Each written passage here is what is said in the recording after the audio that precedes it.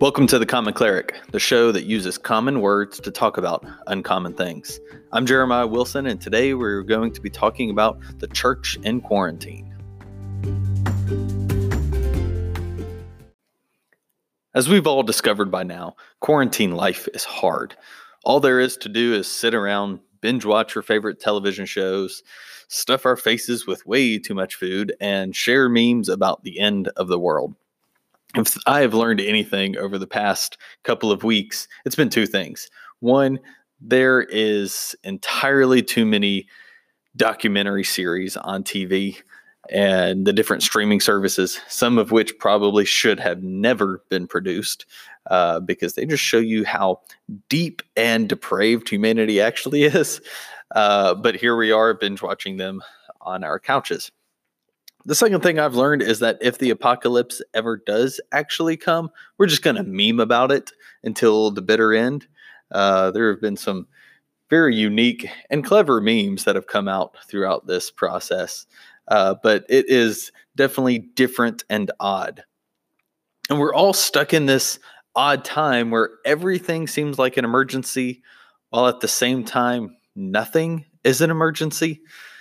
We all feel like we're overreacting while at the same time thinking maybe we just aren't doing enough. And it's created this weird tension and this weird struggle. It's something my wife and I have constantly been talking about over the past couple of weeks. This has been a struggle for my family trying to find a new normal. My wife is a teacher. And the state of Alabama has decided that for the rest of the semester, school will be done online. And so they're trying to figure out the logistics of all that. But she is now home for the rest of the year, rest of the school year and into the summer. Our two kids are now at home. And so in a way, our summer break has come a lot sooner than we thought it would. And so we've been trying to find a new routine, trying to find a new schedule to keep everybody engaged and feel like they're not losing their minds. Our oldest kid, my daughter, who's 18 months, is losing her mind right now. She needs a lot of social interaction, and apparently her parents are not as cool as they think they are. And so we're having to come up with new and different ways of keeping her entertained throughout this process. And this is where a lot of Americans find themselves right now.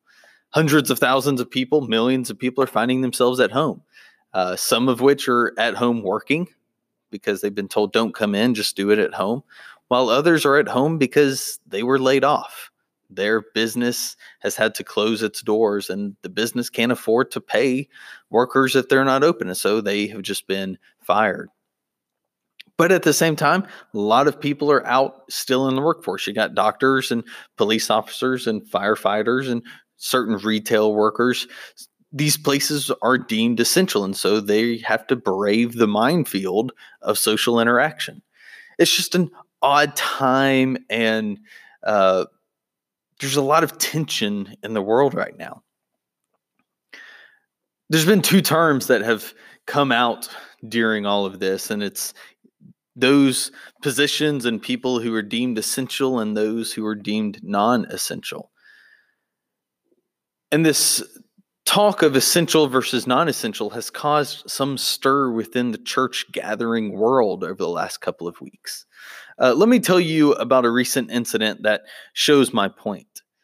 Yesterday on March 30th, Tampa Bay Times reported a story, and it ended up going national, about a local pastor there, the pastor of the River at Tampa Bay Church. His name is Pastor Rodney Howard-Browne. Pastor Howard-Browne was arrested and booked into the local jail on Monday, March 30th, on charges of unlawful assembly and violating the Hillsborough County's stay-at-home order. On March 27th, the county issued the stay-at-home order, which required gatherings, including those held by faith-based organizations, to be fewer than 10 people in effort to limit the spread of COVID-19. But in violation of that order, Pastor Howard Brown held 2 large church services on Sunday. And the sheriff's deputies even said that he was busing people into those church services. So he was arrested and he was booked in jail. Later, he ended up tweeting that this was the news media's attempt to stir up religious bigotry and hate. He was very much in opposition to not gathering together.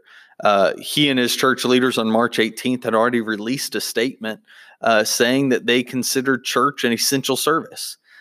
Just as I said, there's essential businesses that are still meeting, essential personnel that are still braving social interactions, such as police officers, fire departments, medical staff.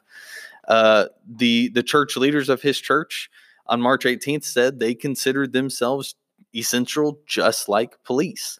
In fact, they considered the entire church gathering to be an essential business, an essential operation. And so I want to address a couple of things using that story as the backdrop, but using some of the sentiments that go into the thought process there. A couple of things I want to address. Yes, the church is essential, but no, Christianity is not under attack.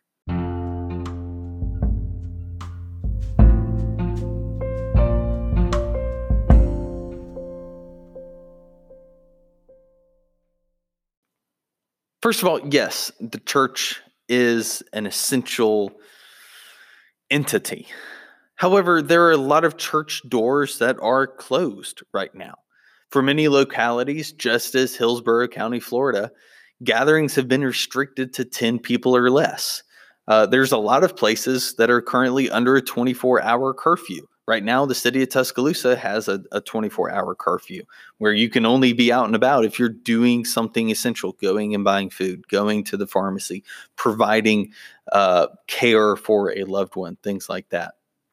And so all of these orders have been put into place in an effort to flatten the curve. And a lot of church bodies, a lot of churches have chosen not to meet in an attempt to flatten the curve as well. They're abiding by those orders and those guidelines.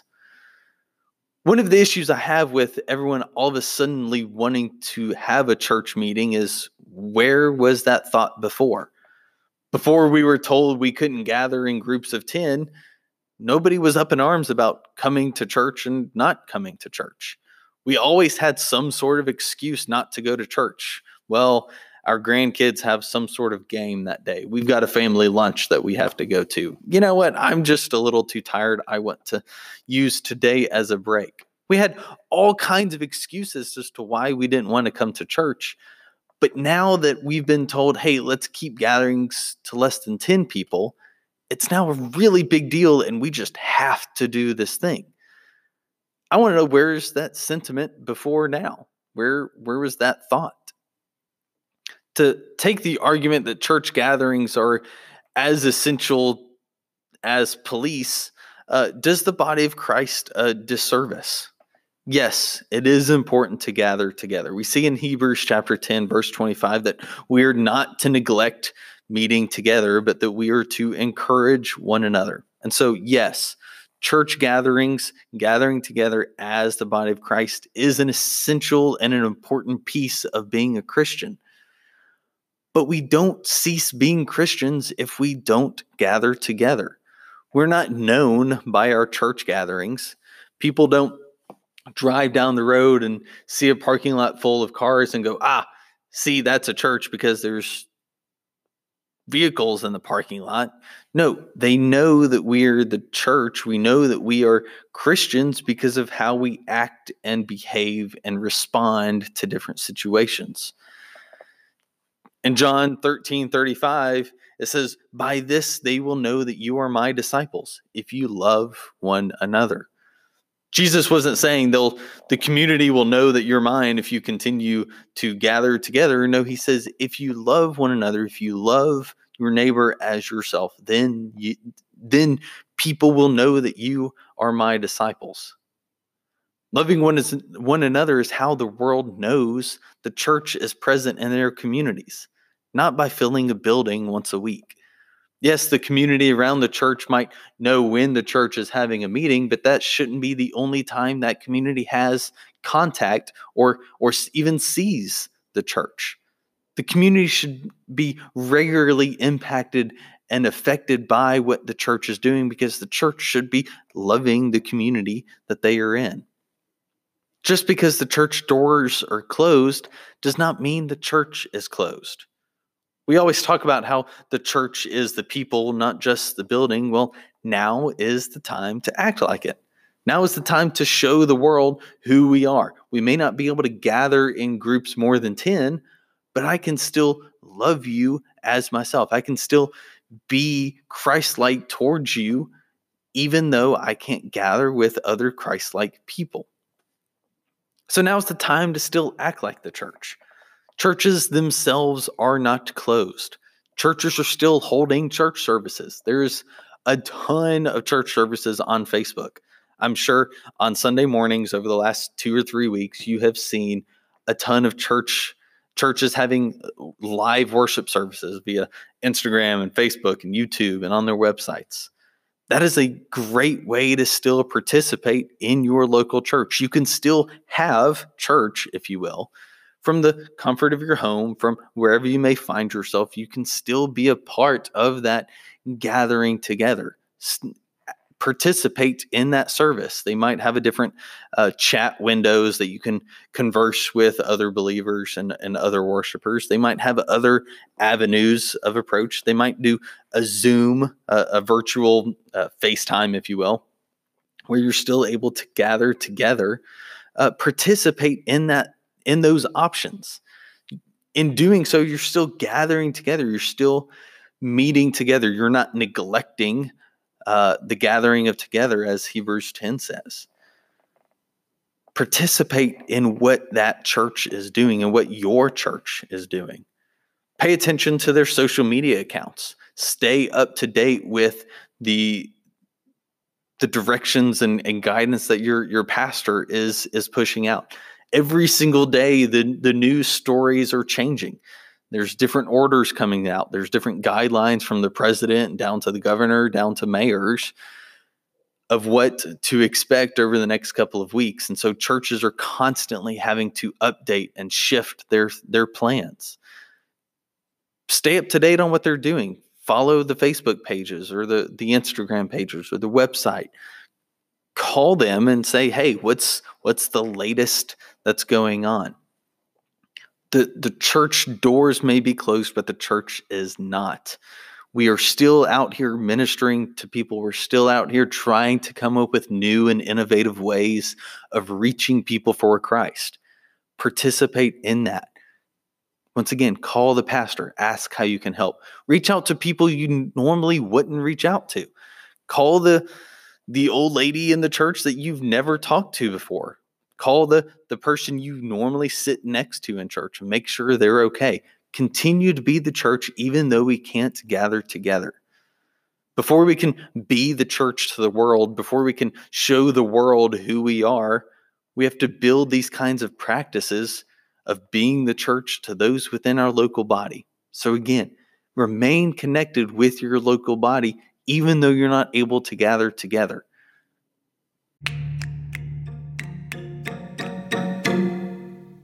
Second thing that I want to point out, going back to the story of Pastor Howard Brown, is no, Christianity is not under attack due to the coronavirus. In his tweet, Pastor Howard Brown said that the media was just trying to stir up religious bigotry and hate. This has been another sentiment that I've seen over the last couple of weeks, and it's really started to annoy me. Yes, local governments are telling people not to meet in groups, but they're telling this to everyone, not just the church. Sporting events, concerts, weddings, birthday parties, quite literally everything is being canceled or postponed right now, not just church gatherings. The churches in your area, the churches nationally are not being singled out and told you cannot meet. The American church is not under persecution. This is not a persecution of us or of our faith. You want to know what actual persecution looks like? Look up the organization Open Doors USA. They have a lot of good resources that talk about what persecution is and what persecution looks like around the world. According to Open Doors USA, in the last year, around the world, 2,983 Christians were killed for their faith. That's what persecution looks like. In the last year, 9,488 churches and other Christian buildings were attacked. That is persecution. In the last year, 3,711 believers were detained without trial, arrested, sentenced, or imprisoned for their faith. That is what persecution is. That is what hate and bigotry against Christians look like. American Christians are not being told they must renounce their faith.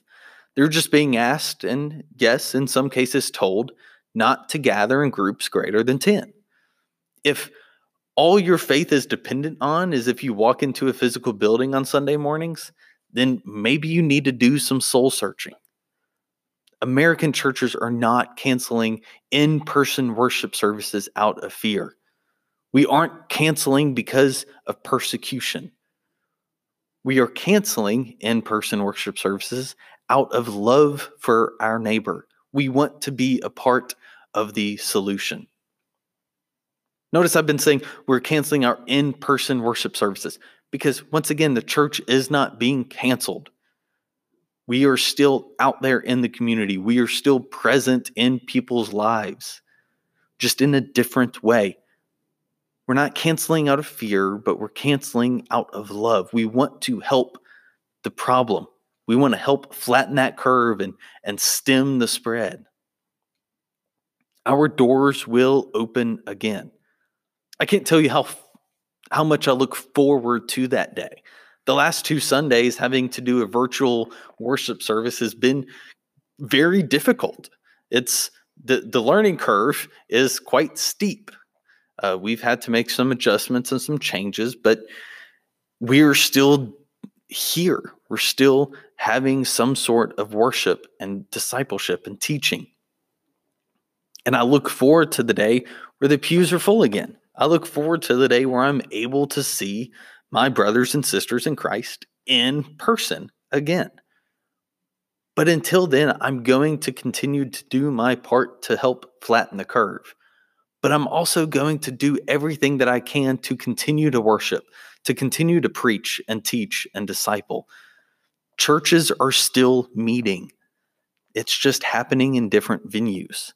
Again, I want to encourage you to still participate in your local congregation. Figure out what they are doing. We are not under attack. We're not being canceled.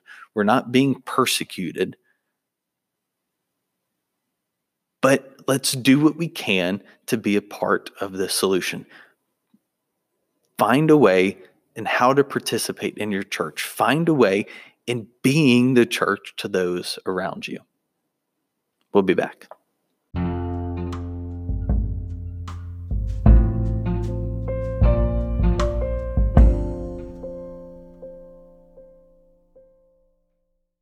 Now, I know that there are those who will disagree with me. I know there will be people who will use different scriptures to argue their point over mine, and that's fine. I'm not here to argue. I'm just here to get you to think.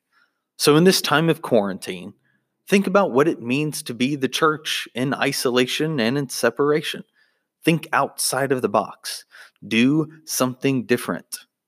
Go and actually be the church. Well, rather, stay at home and be the church. Think about what that means and come up with a way to overcome that situation, not just sit and gripe and complain that we can't physically meet.